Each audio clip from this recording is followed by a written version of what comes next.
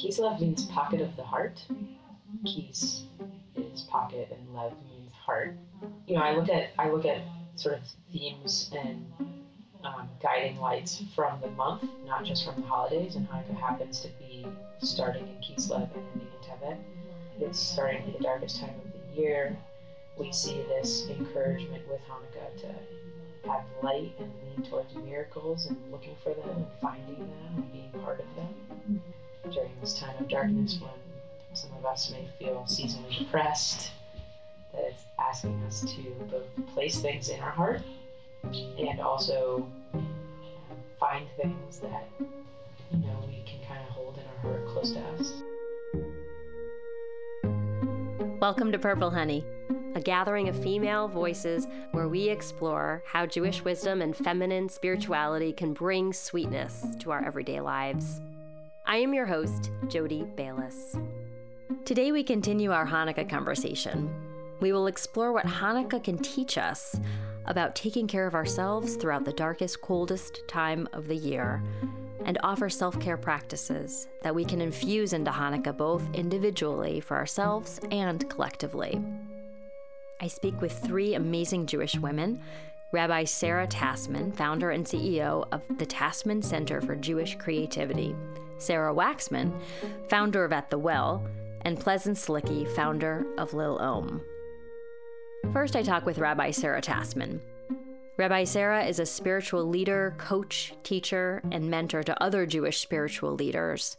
She works one-on-one and in groups to help others connect to their Judaism in a way that is personal and meaningful. I talk with Rabbi Sarah about how Hanukkah can reframe our relationship to darkness and to winter, and she offers insights into where Hanukkah falls in the lunar cycle. One of the things that I love to think about is what Hebrew words mean and what the essence of that word means, both in its historical context but also in a more spiritual, personal, modern-day context. So the name of this holiday, Hanukkah, means dedication, and it's used to reference the rededication of the temple after it was destroyed, and the lighting of the Hanukkah menorah as a way to rededicate the temple. Fast forward 2,500 years to today, where I'm not necessarily thinking about rededicating the temple as I light the Hanukkah candles, but I'm thinking about how am I using this ritual of lighting the candles for another kind of rededication. And for me, it's rededication to my own spiritual practice, my own self-care. And for me, self-care is a spiritual practice. Mm-hmm. So for me, Hanukkah as a rededication practice or ritual is really about thinking back to Rosh Hashanah. What were the intentions that I set 3 months ago for this year? Mm-hmm. How do I want to rededicate myself to those intentions that I set? And it's also an invitation to think about setting intentions for the winter. And how am I going to use ritual and spiritual practice through this time of cold and darkness? I love this notion of, before our conversation, I was thinking about Hanukkah in placement in the year, in the solar year and the lunar year. Yeah. And it sits in such an interesting part of time. Yes. And I love how it feels so anchoring to hear you say, thinking back to what you committed to in the Jewish New Year, which wasn't that long ago, but feels like ages ago. Yes. So that it feels like a drawing in, and like a rededication, a reassessment, whatever, regrouping, reconnecting. And then, as you so put it, in deepening into the darkness, into this winter season, it helps shine that light in a time when we all know the January and Februaries, that just how sort of time feels like it sinks a little bit. And so it just feels to me like that's a light that you're setting. Yeah. It's beautiful. Yeah. And it's not a coincidence that Hanukkah falls when it does, at least in the northern hemisphere. I think that it was set at this time because a lot of other festivals of light in other cultures around the world also happen at this time of year. And so Hanukkah is not a biblical holiday or an agricultural holiday that has to happen at a certain season in line with the agricultural festivals, the way that other Jewish holidays, Passover has to be in the springtime, the Jewish high holy days and Sukkot have to be in the fall. It's not anchored by the solar cycle, the agricultural cycle in that way, but I think that it is anchored in connection with the lunar calendar, because Hanukkah always falls on the 25th of the Hebrew month of Kislev, which is at the time when the moon is waning.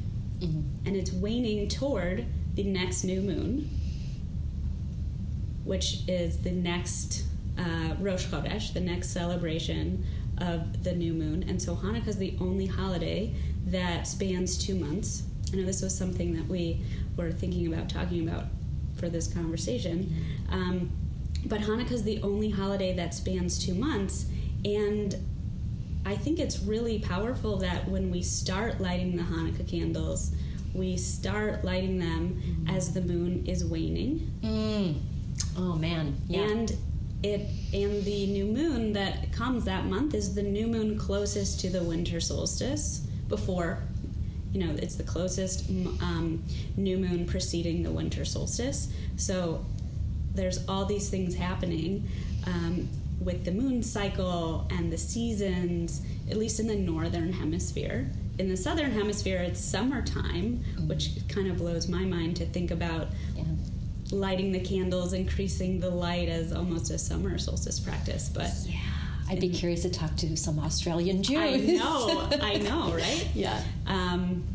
So I think it's really powerful. And as you were talking about the power of that relationship between light and darkness, it's really powerful to me, the symbolism in increasing the candles, adding a candle each night as we go up in holiness, which is why we add a candle each night to increase the light. And that happens as the moon is waning, as the nights are getting darker, as the nights are getting longer, until the new moon, which is actually an invisible moon, when the night is completely dark. And that light carries us through the new moon for the light to come back as the new moon grows in the night sky. That adds a whole other layer for me, because as you were saying, we add a light each night. Thank you, Hillel, for yes.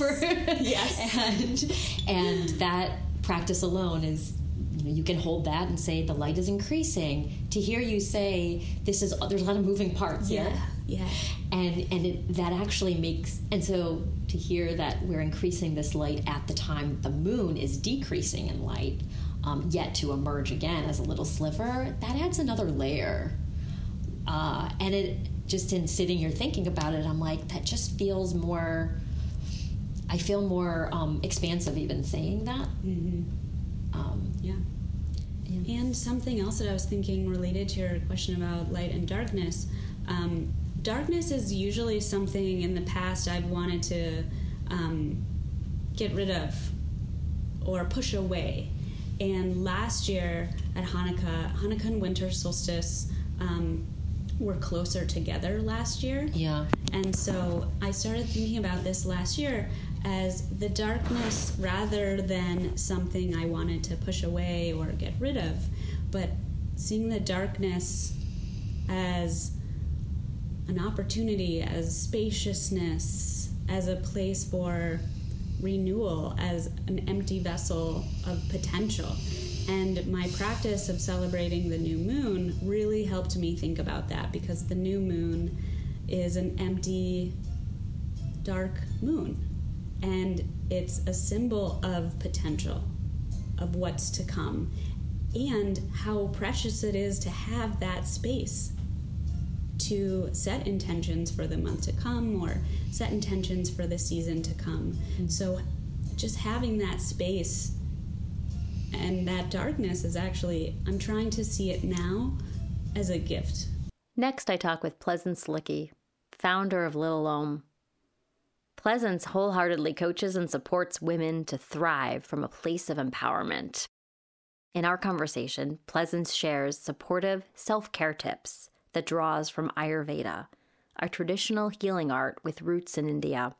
Literally translated as the science of life, Ayurveda approaches health and wellness as a balance between mind, body, and spirit and our own environment. So Hanukkah this year is, well, as I'm reading more, I'm learning that moon time, it falls over the dark moon, the waning of the moon, and goes to the new moon, which I find there's some mystery there. And to the season, into the Hanukkah season, the dark, the cold, the windy, as you were saying, what are some, from your Ayurvedic perspective, what are some self-care practices that we might be able to implement inject into Hanukkah to make it feel a little more grounded and cozy and whatever? So things that it would be intuitively, like nothing in Ayurveda, I feel like for the most part is like, oh, I never thought of that before. It's all like, oh, that makes a lot of sense. So if it's cold and dry, rubbing your feet with oils, doing your Abhyanga, which is your self-massage every day with, or as best as you can, 80-20, right? On your arms, on your belly, those warm baths are going to be really important. Drinking warm water, not having lots of cold, not having ice or ice cream in this season. This is not the season for that. Having those warm broths is going to be really important for Vata. Making sure that you keep food, that you have nourishment in your body is really important for Vata. One of the things that Vata energy does is forget to eat. And even think about those shopping days when like everybody's at the mall and they're running around and they're moving and it's doing and buying all these gifts. Like from an Ayurvedic perspective, all of that is against nature and against the harmony of this season, which is stay home, light your candles, right? This is going to show up in every wisdom tradition. Home, candles, connection, warmth. And so when you pull back from that a little bit and zoom out enough to see what are the real qualities and principles of this season and how can I bring that more in my life, like for our daily life, and we say no to a lot of the parties, not because we don't love the people who invite us, not because we don't, love the idea of connection, but we have to be strategic about it. And we can't do it to drain out in the season that's inviting us to stay home and rest and have your inner life, do your inner practices, your creative practices, writing, art at home. The other practice that I would say from an Ayurvedic perspective that's very important is to walk in nature every season. And so a lot of people will say to me, but it's too cold. And I say, bundle up. Like in Ayurvedic perspective, you still want to be walking every season in nature. Just you have to wear more layers. I remember, gosh, it was years ago, but I went to Colorado around Hanukkah time, actually. Yeah. And I'm like, well, everybody's outside, even though it's cold. I'm like, okay, this is, you just wear more clothing. Yeah. And it's invigorating. Yeah, right. And it's, again, lifestyle. So if your lifestyle is connected to nature, you're not going to lose your connection to nature. And I would actually say one of the things I've noticed as I've leaned more into seasonal living over the past 5 years, just changing my whole life around it, is that I actually spend more intentional time alone in nature between October and March than I do between March and September April and September, because April through September, I'm outside all the time because of lifestyle.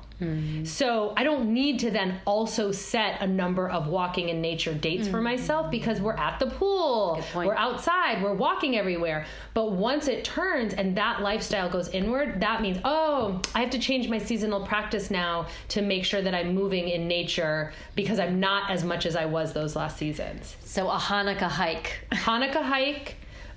Dark hikes, as much as possible. I mean, how cool would it be to do a little Hanukkah hike, daily or every other day, or even 10 minutes or 15 minutes with your family going around the block? You light the lights and then go for a walk, or go for a walk and light the lights. Like, I love it. I love that idea. And it's almost like, because you have these 8 days, it's, perhaps that could even kick you into, it's a ritual in itself. Yeah. And get yourself going into those practices, whether it's the oils or however you, whatever connect with, more nature, more warmth. Yeah.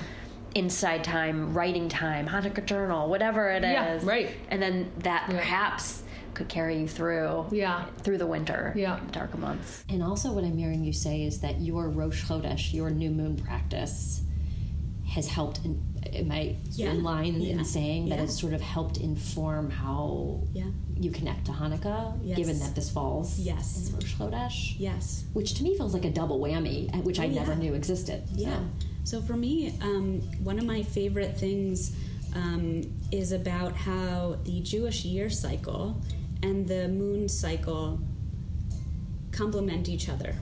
So each Hebrew month has different themes and attributes and areas of focus and areas of healing according to Jewish wisdom and according to Jewish feminine spiritual traditions. So once I started cultivating a practice of learning about and celebrating Rosh Chodesh, I was really able to see how the themes of that month are mirrored in the holidays and the seasons that are happening as well. So for Hanukkah falls at the end of the Hebrew month of Kislev, as we talked about, and Kislev is a month that the themes are sleep and dreams, and the healing of sleep, and the healing of dreams, and not only dreams that happen at night when the nights are longer and darker, but also the dreams that happen when we're awake. So in a way, Hanukkah's a way to really illuminate our dreams. Can you say more about the dreams that happen when we're awake? Yes. I will also add that every Torah portion that falls during the Hebrew month of Kislev has dreams in it. And so that's another way that the Hebrew month and the year cycle are in sync, which I love. That also blows my mind. In terms of the dreams that happen while we're awake, so, the dreams that happen at night there's a lot of theories about dreams in Jewish tradition. We could have a whole other podcast about dreams in Jewish tradition. But the dreams that happen while we're awake are really about the visions that we have for ourselves, the dreams of the things that we want to bring to fruition in our work or in our spiritual practice or in our lives or in our families. And so thinking about dreams in that way is really powerful. It's almost like Hanukkah can be a time, like you said, it's 8 days, and there's a lot of time to play in Hanukkah. Yeah. It's almost like it could be a vision boarding. Oh, yeah. Opportunity. Uh-huh. My next guest is Sarah Waxman, founder of At the Well, a nonprofit organization promoting the ritual gathering of women at the new moon and the wisdom that comes from the Jewish yearly cycle as a foundation to health and wellness. I want to just take a step back and just kind of frame this around your organization, At the Well, which is a nonprofit organization, where women's health and wellness sort of converge with Jewish spirituality. And At the Well really takes the new moon celebration, this gathering of women at the new moon time, as like the communal ritual. And then what you do so beautifully is you just surround it and infuse it with all of this wisdom through your the moon manuals. And these moon manuals, I was just reading through some of them the other day. It was the one around the Hanukkah time, and just including anything from the women that we may see around in the month, whether it's biblically or who pop up in a holiday, the themes, the food that we might connect to further through the month. So all of that, I just want to just take that step back and say the framework by which that At the Well works around is such a beautiful way to bring all of this together. women coming together and talking about these themes is very powerful. And I know that there's a lot of meaningful conversations and connections happening. Yes. There's I know of a circle that did like a cool candle lighting ceremony where they like dedicated a candle to another matriarch or woman in their life. That was interesting, and they kind of did that together one night when they made their candles with their Rosh Chodesh circle. You know, I think it is cool that Hanukkah and Rosh Chodesh coincide, and so that will happen. But it's actually Rosh Chodesh Tevet that happens over Hanukkah. What is Tevet about? There's a lot, but there's like some anger stuff that comes up. Not necessarily that you're going to be angry, but that anger might show up. I think that with awareness, then we have all of our power and choice to respond to ourselves, right? That's a mindfulness view of awareness practice. Mm-hmm. Judaism is an awareness practice. It's saying, this is Kislev, next month is going to be this, and the month after that is going to be planting, so let's prepare for it. And that's a great reason to have a well circle, is to have a group of people who are there doing this with you and recognizing the calendar and also committed to personal growth together. Again, it's not surprising to me that it goes from this light and faith to a little bit of anger. It's actually really interesting, especially if you understand the way that I was saying before, that Hanukkah is actually kind of a story about the Jewish people fighting with each other and then being sort of taken advantage of by neighbors who wanted to, colonize, and us sort of persisting in the last moment together in some way. Mm-hmm. In the context of today, and really being divided people. Again, very cool that we can learn about this. We can have anger. I think there's a lot of anger going on in the world right now.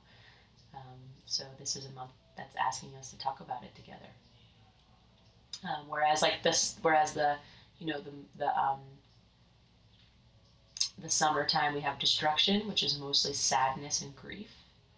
And then the holiday Tu B'Av of love was placed there on purpose to help us. This is the reverse, and so it's a different emotion. Anger is an interesting emotion. Anger is actually an emotion that you're feeling a lot of different things, and you're not really able to suss out exactly what you're feeling, and so we just call it anger. So cool, we have a month of spiritual practice that's asking us to be like, wait, what are all these things that I'm feeling? Why am I agitated slightly? Yeah. And what I'm hearing you say is that the month and at the well gatherings, the women's gatherings, are sort of a container to help to, and as you said, part of a mindfulness practice as well, as the anger comes up, as it naturally would in the cycle, that in this part of the cycle, we're carried through in a supportive, nourishing way, which allows us to grow. Hence the seed planting portion of the next in 2 moons. Everything in Judaism is nourishing and supportive, but it's also hard and pushing us to grow. This is definitely happening this time. We do not it is hard to be an active, practicing Jewish person. It's not supposed to be easy. It's supposed to be a reflection of actual life. The good news about Judaism and the brilliance, I think, about it is that it really inspires us to be leaning towards light and joy, and to do that together in actual places of belonging or community, or places that you participate in building. And so Hanukkah is a great example of that. Beautiful. So a lot of times people will ask me, like, what inspires me? And I'll be like, okay, here's the nerdy rabbi Jewish answer, which I embrace. So there is a story in the Torah about when the Israelites were in the desert and they were building the Mishkan, the tabernacle or sanctuary in the desert. And Moses deputizes another leader, Bezalel, who was an artist and architect, to really put this project together and bring it to fruition. And so Bezalel became a really inspirational type of Jewish leader for me, because that leadership style really embraced the creative practice, but the other element of it is what made the project successful of building the Mishkan, of building the tabernacle, was that every single person contributed from their own unique personal creative talents. And the Hebrew phrase that the Torah uses to describe that is Chokhmat Halev, which literally is wisdom of the heart. And so the Torah says that Bezalel was endowed with Chokhmat Halev and really inspired every person to give willingly of their own Chokhmat Halev to this project. So for me, Jewish creativity goes all the way back to that endeavor of inspiring and encouraging and nurturing each person to give of their own unique creative talent. There is that set of memories that many of us have around the latkes and the family and the active lighting. And because Hanukkah is rooted so much in custom, it feels like there's just a lot of space to make it creative. Yeah. A lot of the people that I work with come to Judaism as an adult, either because they are choosing Judaism or converting to Judaism as an adult, or they themselves are not Jewish, but they're partner to someone who's Jewish, or being adopted into their partner's Jewish family. And so for people who didn't grow up with some of the memories that I had growing up of doing Hanukkah as a kid with my family and my grandparents, letting Hanukkah be a personal spiritual practice is a way in for people who didn't grow up with some of those familial, cultural Hanukkah traditions, which not everybody who celebrates Hanukkah grew up with. So it's a nice way to let Hanukkah be something personal, to be a way in. And even if you did grow up with those traditions, thinking about Hanukkah as a spiritual practice is a way to enhance and deepen your own spirituality and experience of Hanukkah. Yeah, that's wonderful. And outside of Hanukkah, there's just, there's like liturgy and holiday and there's so much structure. Yes. And as you were talking about with creativity, it does feel like the evolution of where we might be going will be informed by all of the learning and all the structure, and incorporate and integrate these creative practices that you're integrating. Absolutely, as a way to complement, and those practices can complement each other. The gathering of women, as you said, is so healing. And I'm curious, just in your personal life, how has the gathering of women been healing for you? I mean, I think that there are major mental health implications to the ritual of people coming together, all people of all bodies and genders coming together in places of belonging in real community where you participate in building it. I think there's actually an elevated neuroscience backed potential. Like I think that the neuroscience of female friendship indicates that there may be some actual hormonal and mental health implications of females coming together. Wow. And it's no surprising to me that is also reflected in this tradition happening across many cultures of people who are indigenous or land-based practices, that there is some sort of gathering on new moon or monthly that happens for, traditionally I think they would say women, but I'm going to push us further to say females, And so I live my entire life. I wake up every day feeling motivated to push this ritual forward into the world and to inspire people to take this action, because I believe that in 10 years, the neuroscience will have caught up with our ritual, and we'll be able to understand the ritual from a scientific perspective, which is really needed, I think, today in 57, 79, 2018 in America. For me, I discovered this ritual way too late. I immediately started feeling better, and I was sort of shocked by that and started digging more about it and realized that, oh, wow, like there is actually some sort of hormonal thing happening for me by just being in this type of space. And also it's a ritual that has really never been supported in any sort of significant way. Before At the Well existed, there were only 4 books on Rosh Chodesh in English ever. Wow. And now that we're 3 years old, you can probably already start seeing and feeling in your own practice and just conversations with people that you're having that there's more and more and more and more people talking about it. And that's awesome. That's the cultural change that we want to see in the world. And because this organization exists, what else can exist? Yes. Perhaps this podcast, perhaps the conversations you're having with the women that are on this podcast, and that we can be, moving forward and being an engine that's helping that happen. Yes. So that's sort of like my, without going too much into it, At the Well, we have a lot of resources. There's a lot that I've written and recorded about my experience with Rosh Chodesh, and I encourage everyone to go on our website and check out.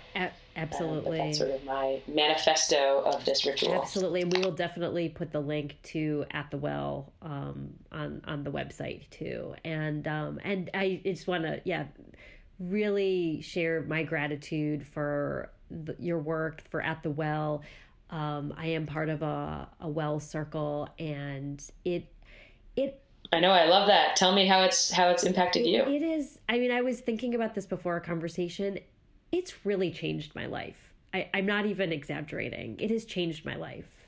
Yeah. And I imagine in my own reflection, the women in my circle, we all bring out the best in one another. And it's really it's really why I'm doing this podcast, because I want to, because I'm so excited to hold and facilitate and just to hold Jewish women's wisdom and see what can we, continue to create, as you were saying, and continue to push forth as we uncover our own wisdom and like the power behind that. So yeah, being part of a circle has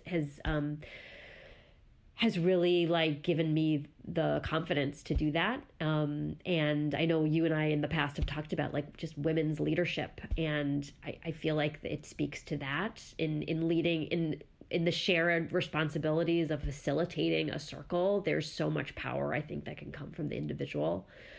I could go on and on too. So I definitely want. Amen. See, much better to hear it from your voice. I could say all those things, forever. I talk about them endlessly all day for the past 4 years of my life. But it's powerful when people say it back, I think. And yeah, it changed my life. It changed my life so much that I decided to work towards it for helping other people have it in their life too. It's very, very, very powerful. It's very needed. It's very timely. I think the only thing that I would say, just to amplify what you said about rotating leadership and different ways of women and females uplifting each other. It's a radically different model than the way that I was taught by society to be in relationship with other women. Yes. Instead of, being, trying to one-up each other or being jealous of each other or being afraid of each other or being catty or mean, that I think is really perpetuates the way that at least I was raised as a woman and a female. This is actually saying a totally different thing, and that it's very natural to do that. And once it's reframed and practiced, I bring it into my life in all the things. I want to. It is the success of this podcast is the success of At the Well, is the success of 100 more circles in the world. They're all totally connected to each other, and we're all totally working towards that together. And the well circle, Rosh Chodesh, all of these things are pushing us to do that. The actual gathering, I think, has major health implications for us, and then has a way of us practicing all the things that we want to see in the life, from leadership to finding our voice, to using our spirituality as a practice, to having personal growth in community, and etc. So I love hearing what you're saying, and that's exactly what I believe. So right on to you too, sister. Seriously. And just one last sort of science piece too is, what you said is exactly my experience of, I don't feel like there doesn't have to be competition and fighting and upping and all that stuff. I want your work amplified, and I want all of the women in my Well Circle work amplified.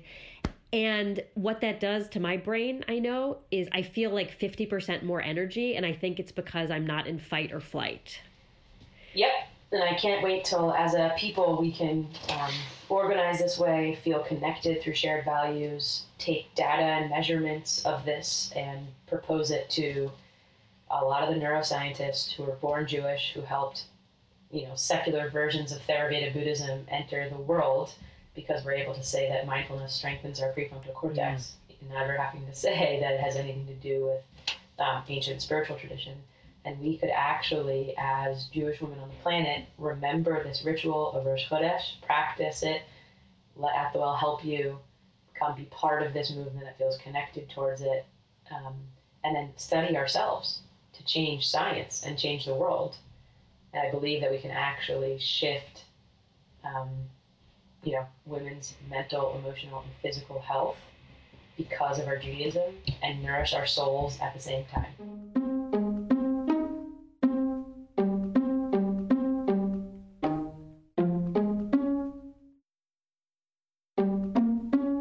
There is so much in these conversations about how Hanukkah can help us take care of ourselves. And so, some sweet notes. Sweet note 1. Hanukkah is really dark. As we learned from Rabbi Sarah, during Hanukkah, the moon wanes, disappears into darkness, and then in the final days of Hanukkah emerges as a sliver of light. This progression and submerging into darkness I never knew was there, although it can be felt. And Rabbi Sarah helped to reframe this darkness as expansive and as something that we can sit with. Sweet note 2. Hanukkah invites us to take care of ourselves.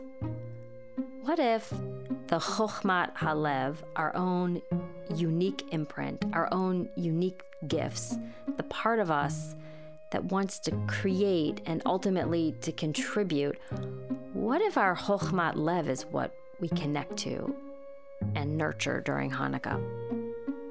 Sweet note number 3. Gatherings can be healing. As the only holiday that spans over 2 months, Hanukkah gifts us with the opportunity to celebrate a new moon, and perhaps do so in a supportive circle of women. 4. Our last sweet note, which we'll listen to in a minute, is a chat with Pleasance about essential oils in the winter, which is a self-care spin-off to the celebration of oil during Hanukkah. Thank you to my guests, Rabbi Sarah Tassman, Sarah Waxman, and Pleasance Slicky. You can find them on my website, www.redlentilconsulting.com. A huge thank you to Ethan Bayless, composer, sound engineer, and co-producer. Also, check out something I'm trying out on my own, 8 Bites and 8 Nights, a meditation on taste where food links us to Hanukkah themes and stories. Our next episode, which will air in January of 2019, will be about birthdays and what Jewish wisdom and the planting of seeds can teach us as we grow older. Until next time, I'm Jody Bayless, and this is Purple Honey. With Hanukkah falling near solstice time, and in a dark time, what are your thoughts on some oils that we can integrate that might support the season, that might potentially have a resonance that can connect us even further to Hanukkah? So I think this is such a wonderful question, and there's going to be obviously like no one or right answer, because we have such a strong, our emotional connection to smell is so deep and can be triggering in ways we don't even know. So when I have clients who come in, like frankincense is in essential oils, there's a handful of oils that are kind of like in high regard, shall we say. And it's because those specific oils, which is rose, frankincense, and lavender, especially, have therapeutic qualities that are for healing, and they also have emotional healing qualities. So they always say, like, if you're going to go to a desert island and you could only take one that can deal with both any illness that you come across and then also your emotional balance and set point. So those tend to be lavender, frankincense, and rose. Rarely do I meet someone who has a aversion to sandalwood. Almost all of us fall over like sensual, spiritual. We just like, oh, it's so delicious. And so I say move towards those smells that really do help you feel that way, because then you're going to be so much more likely to use them. And what we know now from the wellness perspective of neural networks and joy and making healthy habits for ourselves is that the more we love to do something or we love it, the more we're going to do it. So identify what are the smells that make us feel more whole and connected, and bring more of that into our life, because we're more likely to use it. Just from a basic perspective, some things I feel like are really good to know is that when you're talking about citrus oils, grapefruit, lemon, wild orange, clementine, tangerine, those, think about the fruits and think about that they're high up usually, and that you're taking them down. They're going to be uplifting. They're going to be a little bit more energizing. When you're thinking about oils and you're thinking about frankincense is a resin, so it doesn't quite fit into the same category. But when you're thinking about cedarwood or sandalwood or vetiver, you're talking about a totally different part of the plant that's so much more grounded and rooted. So use the properties of the plants in nature to help you pick oils to diffuse or to just smell or to have around that bring what you want. Yeah. Does that make sense? Absolutely. Yeah. Which is so cool to know, because then the more, like, I'm always investigating plants. I'm always looking up, like, oh, this clary sage. Wow, this makes me feel like I want to cry, but I'm whole, but I'm healed, like all of the feelings. And then I look up the plant and I look at it, it's so beautiful. Yeah. I'm like, no wonder you're so beautiful, clary sage. Like, of course you make me feel all the feels. Yeah. You know?